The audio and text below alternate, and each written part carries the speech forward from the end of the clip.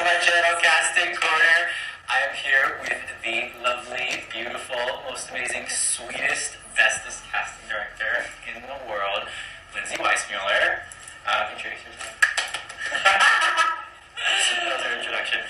Just a reminder again, you guys, this is about me interviewing casting directors from a casting and actors perspective. So if you have any questions that you want to ask or want me to ask, make sure to let me know, comment them. If there are certain offices you want to meet with or certain people you want to bring back, like after you watch this with Lindsay, if you have follow-up questions for her, let me know, and I can maybe have a follow-up interview with her. And maybe. She's very busy. And if you like the video, please share, subscribe, do all those things that people do. Lindsay! Hi, how are you? Good, how are you? Good. I like sitting next to you looking at you like this. This whole video is going to be side profile. Why don't we do just a quick, tell me about yourself, how you got into casting, your background, where you've worked or like what you've worked on, and bring us up to like now. So, I grew up in Florida, went to the University of Florida, did an internship while I was there with FMW Casting, which was at the time Vernon Fiorentino, Rebecca Mangieri, Wendy Weidman. Oh, wow. And I worked They're there. all like their own now. Yeah, I worked there all summer for free, and I loved it. It was the best thing ever, and I had never felt so passionate about anything, and thought, oh my god, I could get paid to do this instead of just college credit. Then, so when I moved out here, I got a job my very first day, Wow. made for TV. That does not happen anymore. Yeah, no, not anymore. At that job, I did like made-for-TV movies for the Hallmark Channel, and like Lifetime, and Spike, and stuff. It was like a company that was like contracted, and we did just a ton of movies, and it was a good like training ground for me for learning to deal with a lot of stuff, but not with like the kind of stakes that some of the things that would later work on would have. It was fun. Then went to work at the Coner Agency for an agent, Sherry Cohen, who's now at Buckwald. Hi, Sherry. Love her, and had a great experience. The view of the other side of the coin, Yeah. how things work at an agency, when an offer comes in from casting, what it looks like from the other side, or an appointment, what it looks like from the other side. And I still, to this day, can like play in my head, okay, what's going on the other side of the phone, or what's going on the other side of the computer. Really useful for me to have that. And I worked at a few different offices. I worked for John Papsadera, Nancy Nair, where we met. And for a long time. Yes, a long time. I have been on my own for 4 years. over 4 years. It'll be 5 years. And It's she's been great. crushing it. Project after project after project. She's always busy, always working. I've been very fortunate. It's been good, and I have an office now. Beautiful office. I would do a pan, but I'm not going to. It's really nice. It's beautifully set up. Maybe I will do a pan at the end. My earrings match my sofa. I know. Just been fortunate enough to work on a lot of movies, mostly independent movies, a few TV series, digital series, that kind of stuff. Cool. Okay, so let's talk about each of those kind of things. Okay. The process working on an indie movie. There's like financing and things, like you gotta have a name attached. Usually, you know, maybe the bigger roles you're like offering, and then the smaller roles you read, or like talk about the indie movie process. Okay, so it's going to be different on every feature. I kind of work within the $1 to $5 million budget range. Sometimes more, sometimes less. But I'll kind of speak to that range because I feel like That's range. yeah. So usually a script will come to me without anybody attached, and we'll have the goal of attaching some kind of name to at least the lead, sometimes all the way down to like Special supporting appearance, characters, or cameos, cameo that kind of thing. appearance. I might release a breakdown for the leads, I might not, if we already kind of have a list and we're working off of that and know who we want to go to. So I'm working off of lists, talking to agents and managers, kind of engaging the town on those bigger roles where we need a little bit of cachet, we need somebody to bring some value to the table. What signifies like value for a person? When you're making a list, what gets somebody on the list? Besides being right for the role and everything like that? like is it like... Yeah. You know, anybody's on the list. You're on the list. You have value.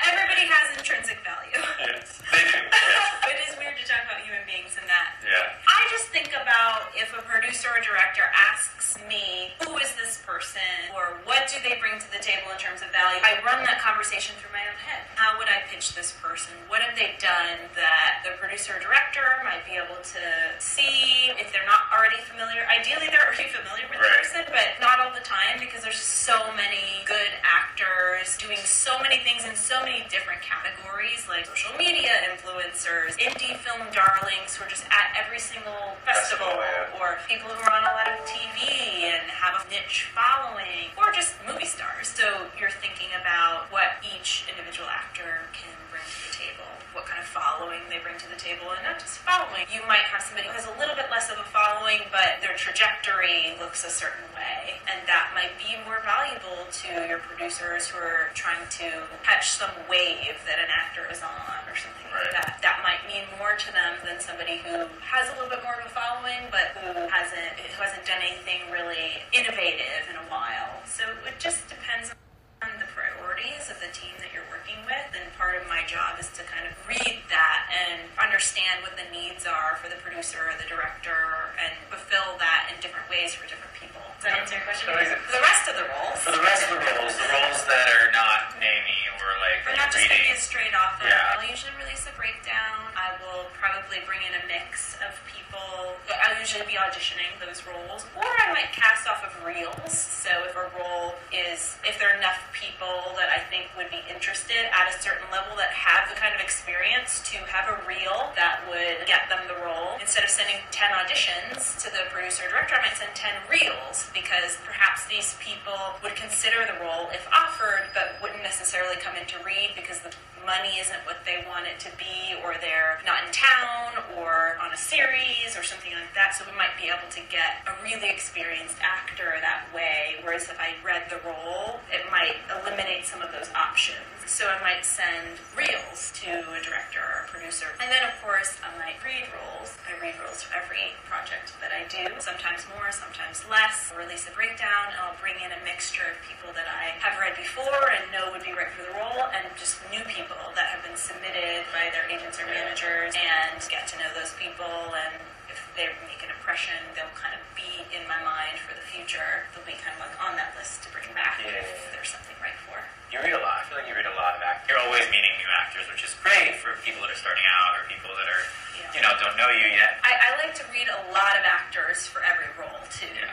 So I read a lot of roles. Like how many would you say you read? It depends on how confident I am in the people coming in. So if I know every single actor really well, and I know they're all going to crush it, I might read 10 or 15 people. But if I don't know a lot of the actors, if it's a category of person that I'm not that familiar with necessarily, I'll read them all. Right. I'll read as many as I can, because I want to find the best 5 to 10 choices to send to the team. And get to know that category better. And get to know, I look at it as an education. Like, I went to college, but I had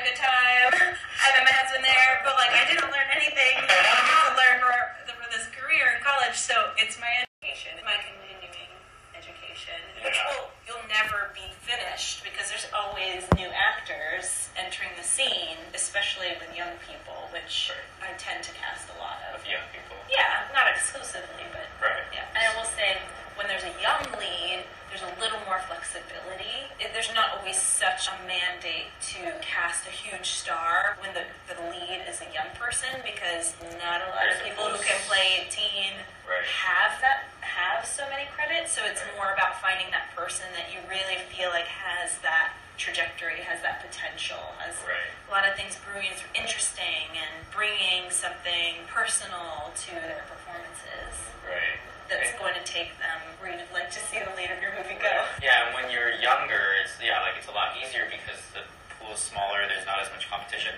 and people are more lenient with your experience and your acting and stuff like that, because only so many people can play 15, but a lot of people can play mid-20s, right? And they might have more experience. So you really want to pursue this, if you're really gung ho on this, you should start when you're young.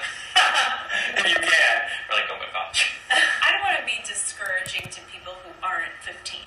Right. Because that's not obviously anything you can control. I just think if you're a young actor and you really want to give this career a shot, and you want to kind of get that jump start, that advantage, and make the most of those years where you can, a lot a lot of leads in indie films are young people. Right. A lot of indie films are geared at, or the target audience is young people, so the leads of those movies are young people. And so if you really want to do this career, you're like a teenager, you're graduating high school, my recommendation would be to, if you have to go to college, to go in LA, where you could be auditioning and developing that skill and meeting people and networking from that early age, because you kind of lose some of those years, those really precious years, by not being here.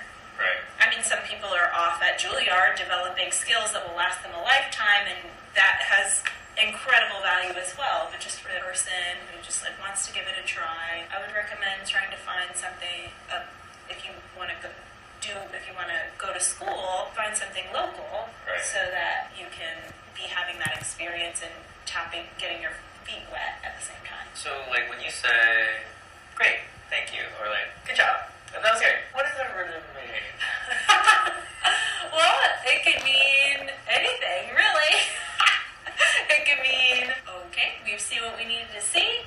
Maybe I'm sending that tape on. Or it can mean seeing what I needed to see. Probably not going to send that tape on. Or definitely not going to send that tape on. I think the thing to remember is you're not going to know what someone else is thinking or what things mean. Sometimes I don't know if I'm sending a tape on when somebody walks out of the room, because it's really like I'm going to send the 5 best tapes on, and maybe 5 people will come in and blow you away, or I'll need to see more people or whatnot. I will usually try to work with somebody where that's not hitting the mark, but I see the potential. Some people come in and nail it, great.